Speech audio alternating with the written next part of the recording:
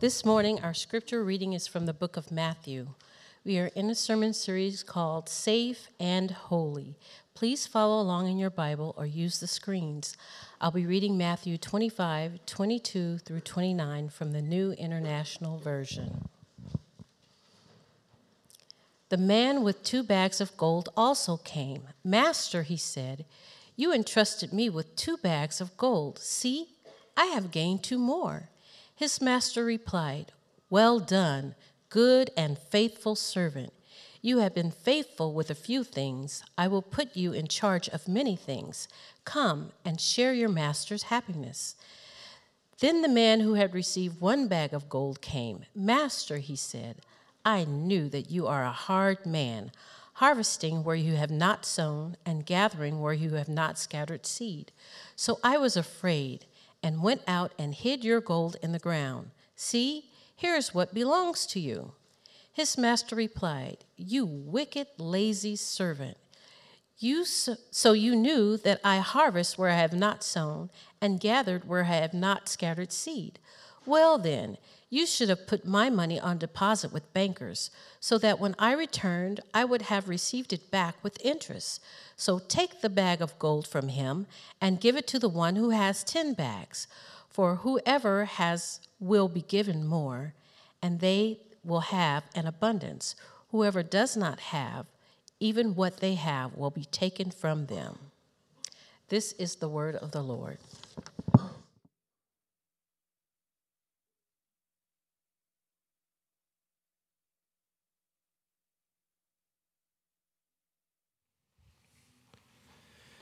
Good morning, church. My name is Peter. I'm one of the pastors here. Good to have you all here and be worshiping together. That was Carmen Brown who read the scriptures for us. I'm always digging around for people who would enjoy reading scripture. You don't have to be great. You just have to be willing to do that. And we'd love to have you serve in that way. So a special invitation, if you would like to read scripture in the future, would you send me an email? My email is in the bulletin, and I will put you on a list and contact you shortly, put you in the lineup there. We are in a series called Safe and Holy, as Carmen said, and what we've been saying is that Jesus is both a safe and holy person, simultaneously, not either or, the way people tend to be. We've also been saying that when we operate out of deficit, when we have these needs, unmet needs that exist in us, and we're not legitimately aware of them and looking at them, then they leak out in all sorts of ways, and it tends to create unsafe people. One way that the scriptures talk about that is there's a bunch of people who are religious leaders, but they have this unmet need to be righteous all by themselves. They want to be great in their own eyes, and they use people all around them to try to feel better about themselves. So they're criticizing people, they judge people, they're negative as a way to feel better about themselves. If you look bad, if you are bad, then I am good. And that's an unsafe person. They claim to be holy, but yet they are unsafe. Here's a question I have for our church, our specific church. Do you think our church, Evergreen Covenant Church, has a future in our culture, in our neighborhood, in our city, unless we are both safe and holy? Now think about a friend you have, or a coworker, or a relative that don't believe in Jesus.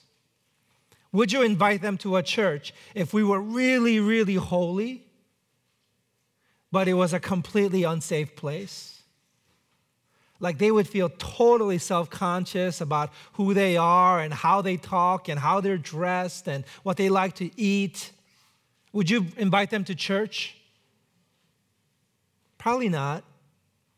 Would your children, would younger people who are really connected to our general culture, would they be able to relate to a church that is holy but unsafe? Probably not. They wouldn't be there going, "Give me the baton, I can't wait to take on the church." No. What about a church that's really safe, like anything goes, but there is no truth to be found anywhere? Just whatever you're thinking is true. Whatever you want to believe. There is no ounce of holiness here. Just come hang out. Would that kind of church need to exist? Would that be even called church? How would that be helpful to people?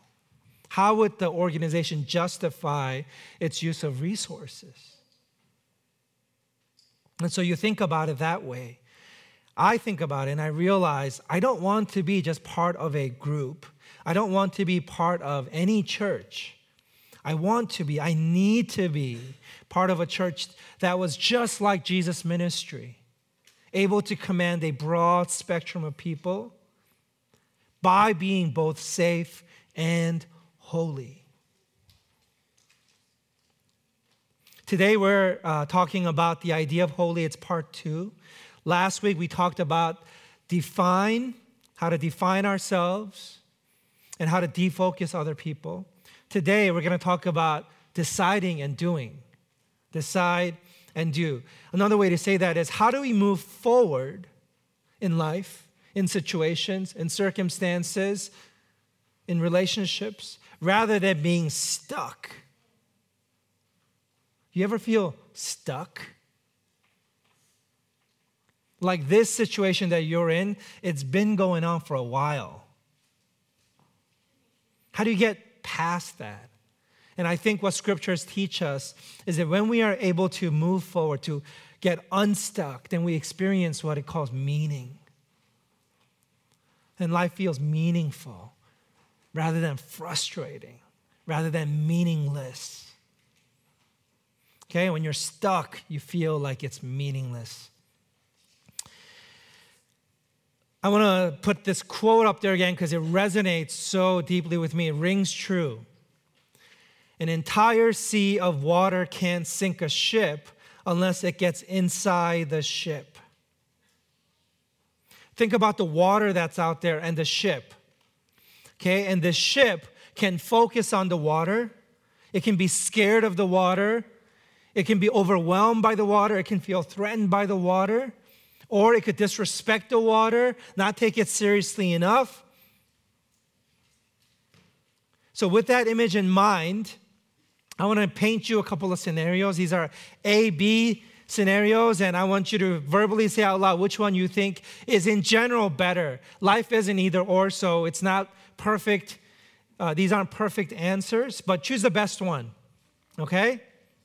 Now, what's better? A ship that's taking on water, falling apart, and being tossed back and forth to and fro. That's A. Okay, now you already know which one's better, right? B, knowing your destination, charting your course, maintaining the integrity of the ship so that it's not taking on water, and you get there, and you're able to dock your boat, plant your flag, and say, mission accomplished. Which is better, A or B? Right, because mission accomplished is greater. It's better than a failed mission. Right? Okay, that was an easy one. Okay, second one, A or B? What's better? A, gazing at each other and trying to extract meaning, acceptance, legitimacy, love, and purpose from the other person. Okay, that's a lot to look for in a person. That's A. Or B, setting both sets of hands together on a common mission and working together towards the accomplishment of that mission and learning to love each other along the way. What's better? B. B is better because purpose is the very best context for relationships. When you are on mission together, then your relationship becomes proportionate and appropriate. And as you move together closer towards the mission, you draw closer together. You learn to love each other. But if you just directly gaze at each other, you become murderous because you do not have all that another human being needs. Whether you're trying to give it or get it, you will end up being resentful and feeling shortchanged and ultimately trapped. Life is meant to live in what the scriptures call fellowship.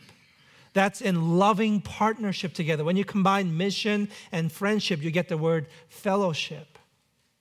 Okay, next one, A or B. What's better? Maintaining status quo. Okay, now, that's not always a bad thing. There's one scenario in which maintaining status quo is absolutely fantastic, and that's if you're God, because God alone is perfect. He gets to be the same yesterday, today, and tomorrow because he's already arrived. Okay, he's already there. He can't be improved in any way whatsoever. Okay, so that's a huge clue. That's A, maintaining status quo, or B, there's new energy flowing in to your life or into the system. You have these dreams, and you get to accomplish these dreams, and you get to celebrate and then move on to the next goal, and then accomplish that, and you get to celebrate, and all the while you are charged up. Which one's better, A or B? B is better because you are not perfect. Our organization is not perfect. Nothing in this world, apart from God, is perfect. None of us get to have the luxury of doing nothing. We are all called to live in this tension that's pulling us upwards and outwards into something that's newer and better. God wants to make us perfect. He says, be perfect just as I'm perfect. Be holy just as I'm holy. And forever and a day, that tension is going to exist. All the days of our lives in eternity with God, we're going to be being pulled towards God by His perfection. It's going to draw praise from us. We're going to sing, holy, holy, holy. Eternity isn't, I've arrived. Let me just sit here forever. Nope. We'll be learning and growing and working to know God perfectly just as He knows us.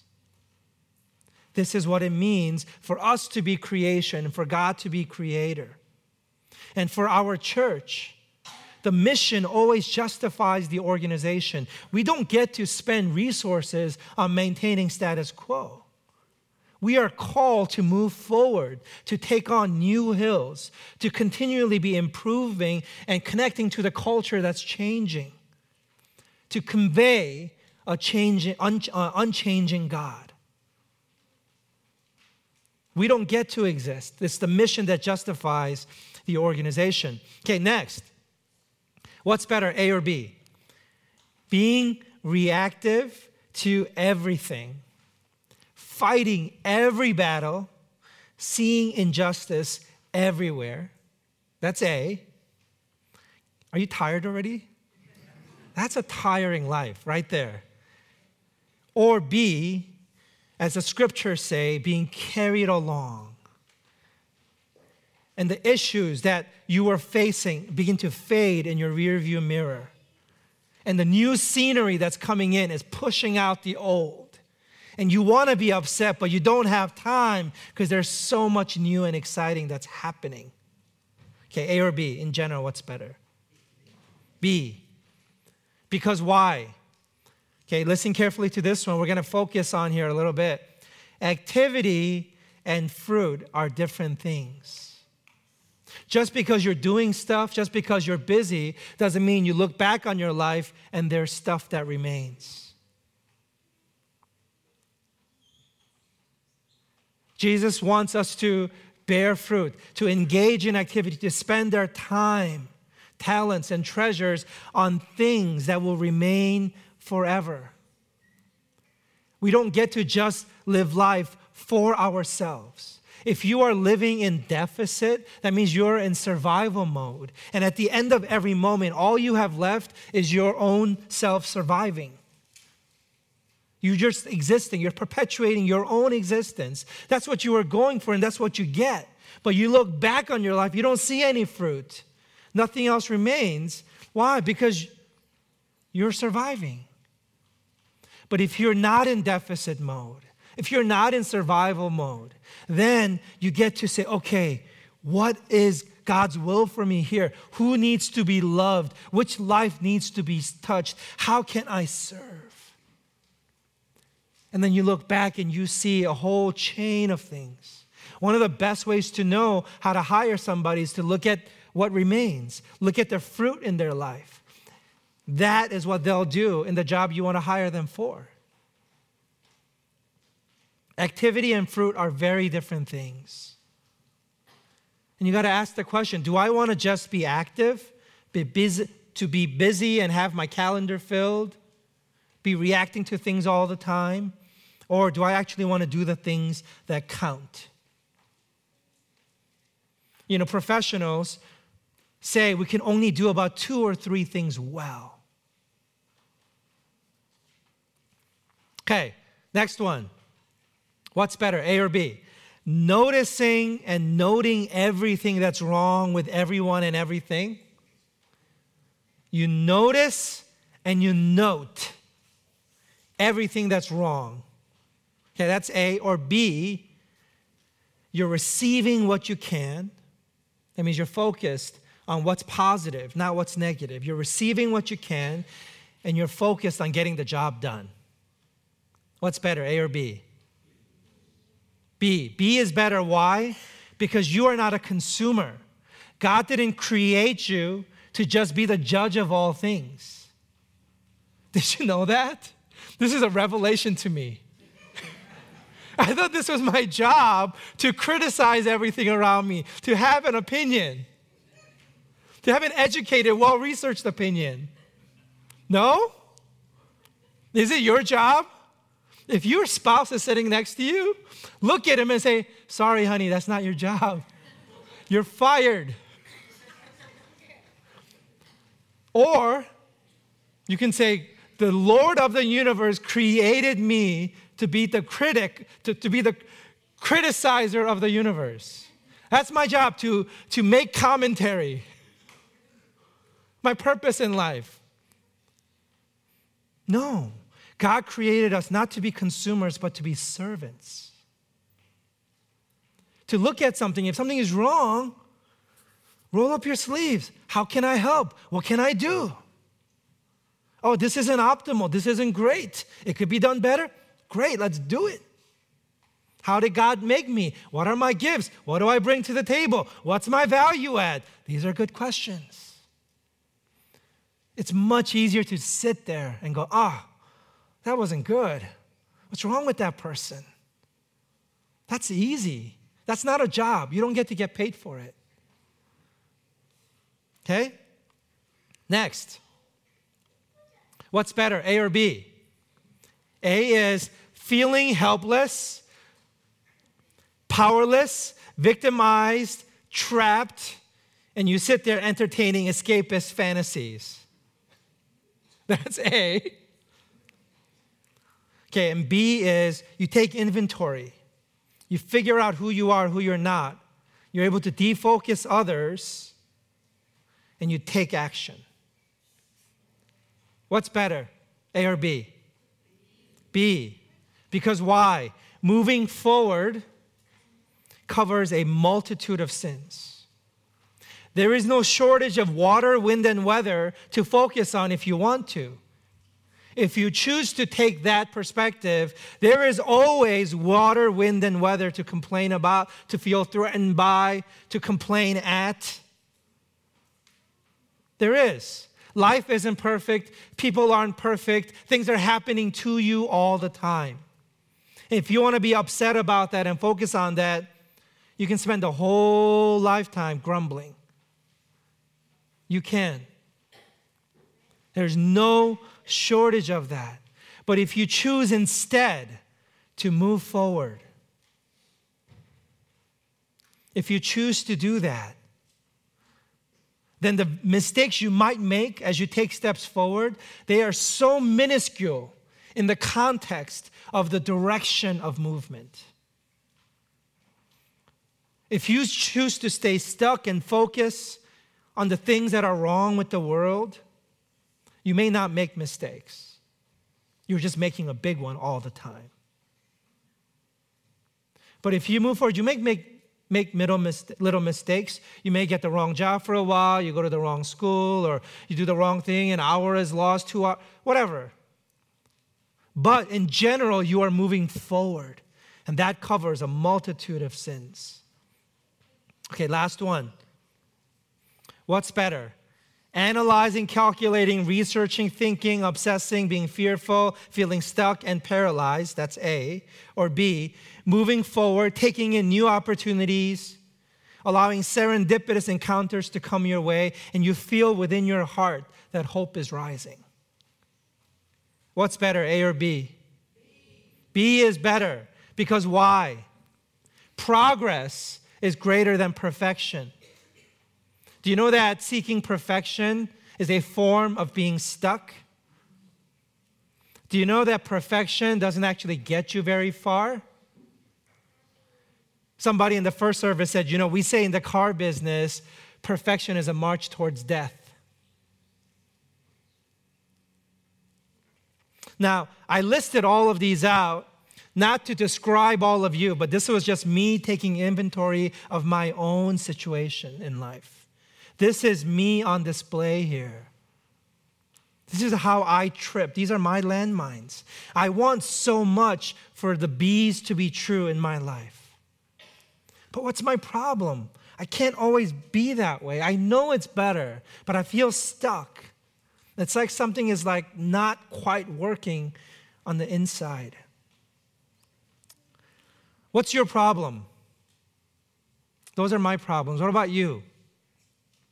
I want to bring you in a little bit into my business, and this is sort of a work in progress disclaimer here. I'm going to hang the wet paint sign and tell you this is going to give you a little glimpse into the smallness and the fragility of my existence, okay? And this is not a cry for help. This is me sharing Peter's story. So yesterday, on Saturday, we went to the Chase drive-thru. When we got there was one car ahead of us, and it was 12:58. Chase closes at 1 p.m.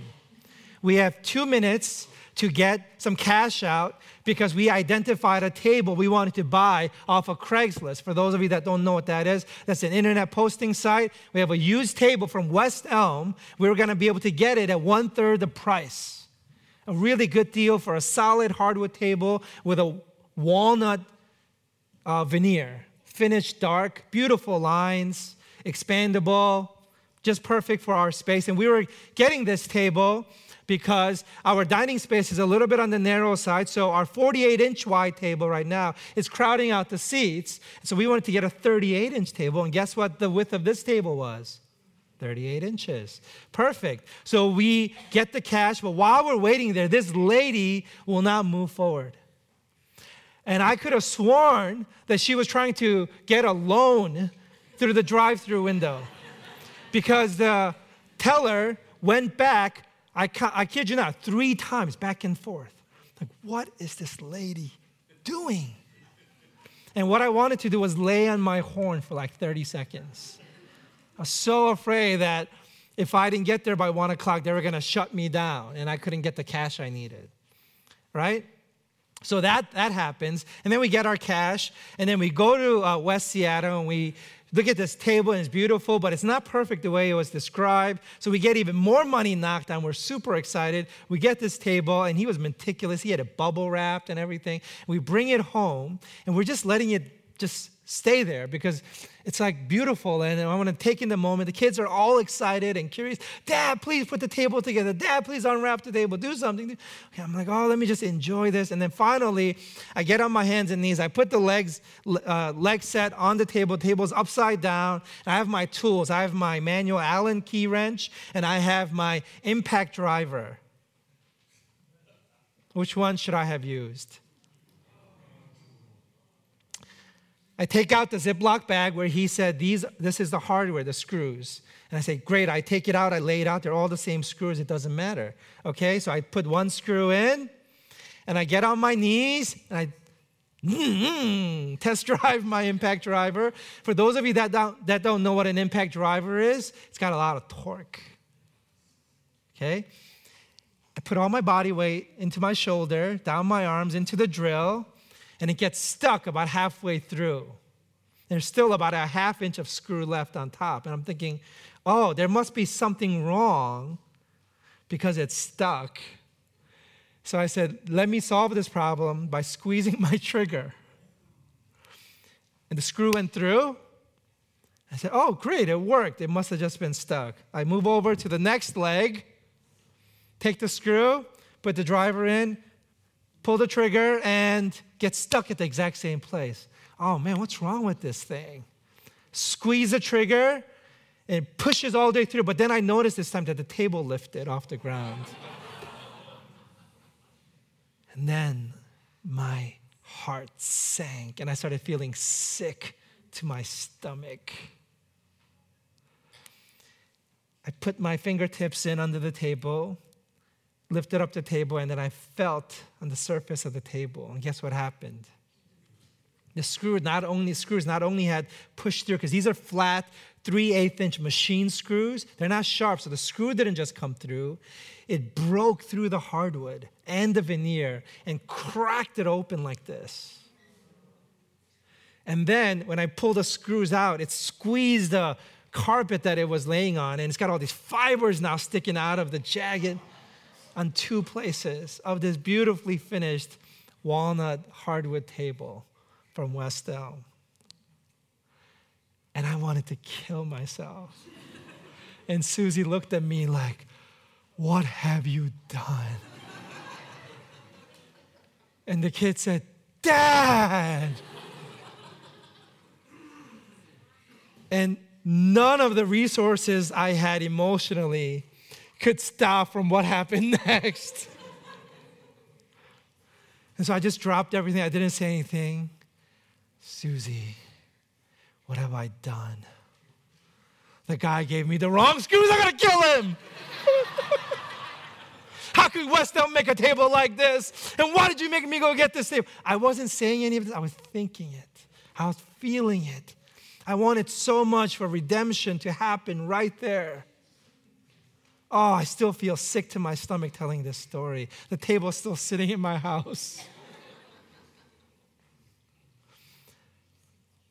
Now, we have a lot of problems in life. This is Calvin selling a swift kick in the butt for $1. Hobbes comes along and he says, how's business? And Calvin says, terrible.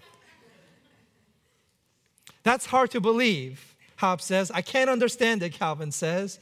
Everybody I know needs what I'm selling.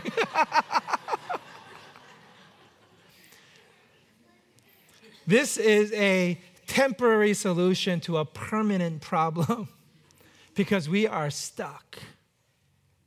We are stuck all the time in our ways, in our habits, in our thinking.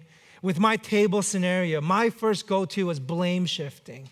I just couldn't just say, oh, it's the water's problem, it's the wind, it's the waves. What's wrong with this weather? I wanted to do everything but own what I had done. Why are we stuck? Are you stuck? Let's check out this video of somebody who's stuck.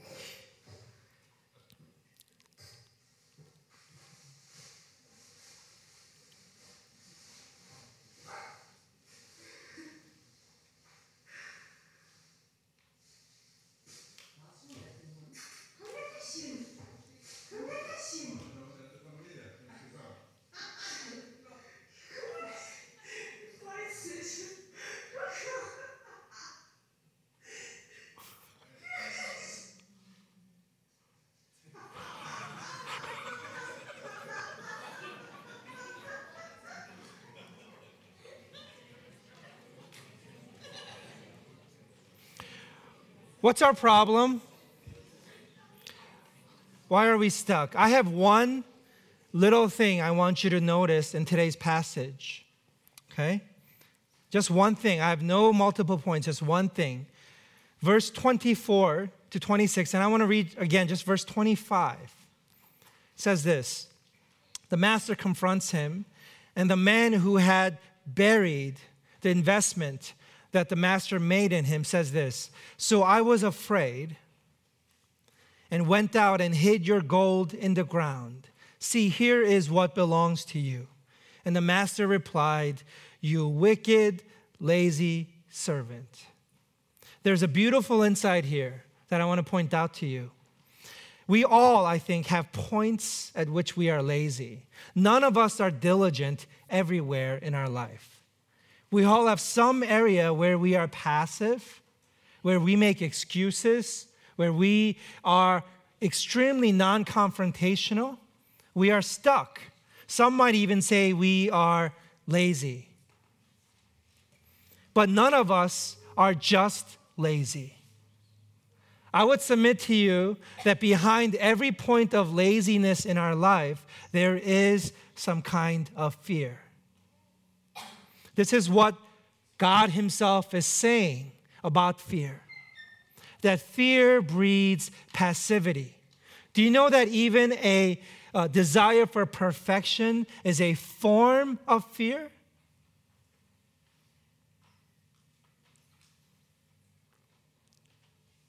The scriptures tell us that we are made for faith, to join God in what He is doing. That the kindness of God, the love of God leads us to repentance, that is action. But here we are stuck. We're not just stuck. We are stuck because we are afraid. All of us have these dreams in our life, and it's important to identify dreams in our life. But we stay stuck in these dreams, remain dreams, because we're not willing to talk about the nightmare scenarios that also exist within those dreams. What are you afraid of? What's causing you to be stuck? There's this myth of certainty.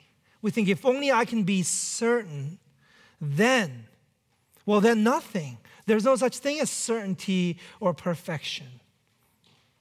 Those are all masks that cover up fear. Several months ago, I talked about research by a woman named Ingrid Wickelgren, who talked about psychological capital and this fear that we have inside. The scriptures tell us that perfect love casts out fear. That when God the Father loves us deep in our hearts, then we begin to experience a kind of releasing of the self from the fear of life. We're no longer operating out of deficit. Every situation isn't about our survival. We're not trying to get something because we are already held and loved. Our security is secured. So we're able to see beyond ourselves to the mission, to the needs around us. And we're able to give of ourselves, not get for ourselves. Perfect love casts out fear. Now, in verse 26 and 27, we get a little glimpse into this man a little bit more. He says this, the master says this: so you knew that I harvest where I have not sown, and I gather where I have not scattered seed. Well, then you should have put my money on deposit with the bankers, so that when I returned, I would have received it back with interest. And here's the question: was this servant doing nothing? Was he completely passive? Like without action at all? No, the answer is no. What was he doing? You know what he was doing? He was spending a lot of time and energy contemplating his master. He's sitting there going, okay, my master is the kind of guy that likes to gather where he hasn't scattered. He likes to harvest where he has not sown. Okay, that's him. All right, how do I please him? He just was obsessing about the master. In his heart, he didn't trust the master. He didn't know the love of the master. He didn't know the spirit of the task that was given to him. But nevertheless, he was obsessing about the master. And then, not only that, afterwards, he spent a lot of time scouting out the very perfect spot to bury the gold in.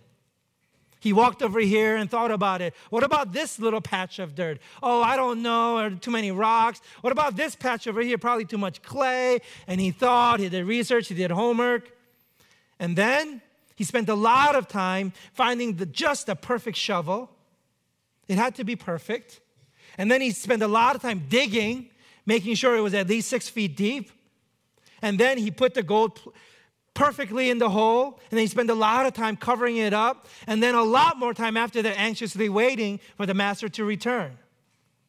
In other words, he was engaged in a lot of activity, but then at the end of that activity, when the master returns, all he has to show for it is one dirty gold coin. What is the difference between activity and fruit? Activity is somebody who is operating out of deficit, living in fear, unable to comprehend the point of life.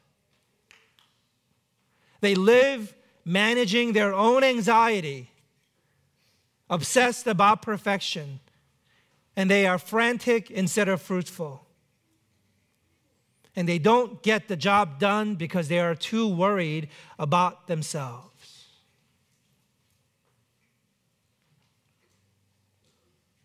The saga continues with this table. Susie has been on the phone with several people at West Elm, and there is a small chance they might just swap it out for us. Wouldn't that be fun? That would be so great. But here's what we realized. The table is just a thing. It's just a few $100s. It's just money. But that thing becomes disproportionate in our lives if I am not loved. As we together as a family prayed about it, Susie and I together prayed about it, then I prayed about it, Susie prayed about it, and then our whole family, we went all around in a circle, every little kid praying prayers about this little table. And you know what prayers came out of us? Prayers for God to love us through this situation, for us to know that He cares, that our life is not our own to bear the weight of and survive on our own. We just want some sort of story that tells a story of God's love. That's what my heart's great desire is, that this little storm isn't going to break apart this ship. I'm not proud of the story, but it's a story of my own fragility and my own need for God in my life and the fears that can be tapped into at any given moment. I've been doing this other thing called 90 for 90. You know what that is? That is doing something for 90 minutes for 90 days. Today is actually day 42. I woke up at 4 a.m. this morning. Usually it's not that early. I had a special task today. But last week I got stuck. I've been waking up and trying to do stuff before the family wakes up.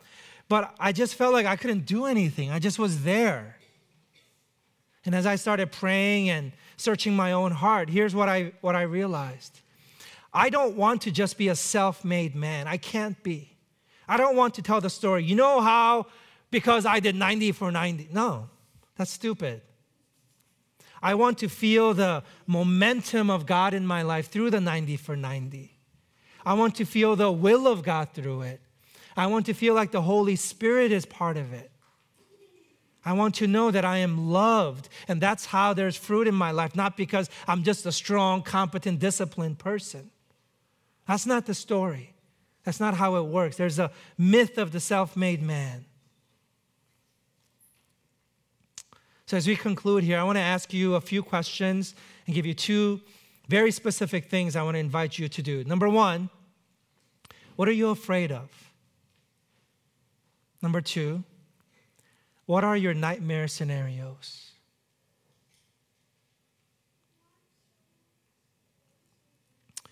3,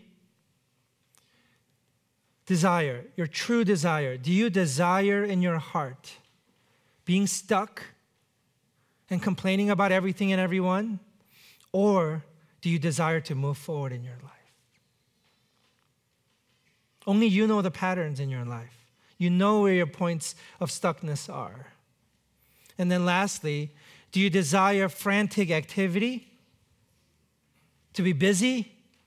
Or do you want fruitful, meaningful action? You want your punches to count? Or do you want to beat the air? Here's 2 specific application points.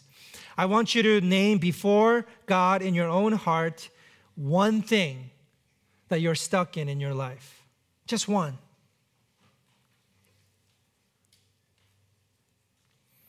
And then with this one thing, I want you to invite God's perfect love to uncover for you the fear that's resident within that. And pray for God to heal you and to allow His perfect love to cast out fear. Okay, so let's bow our heads together.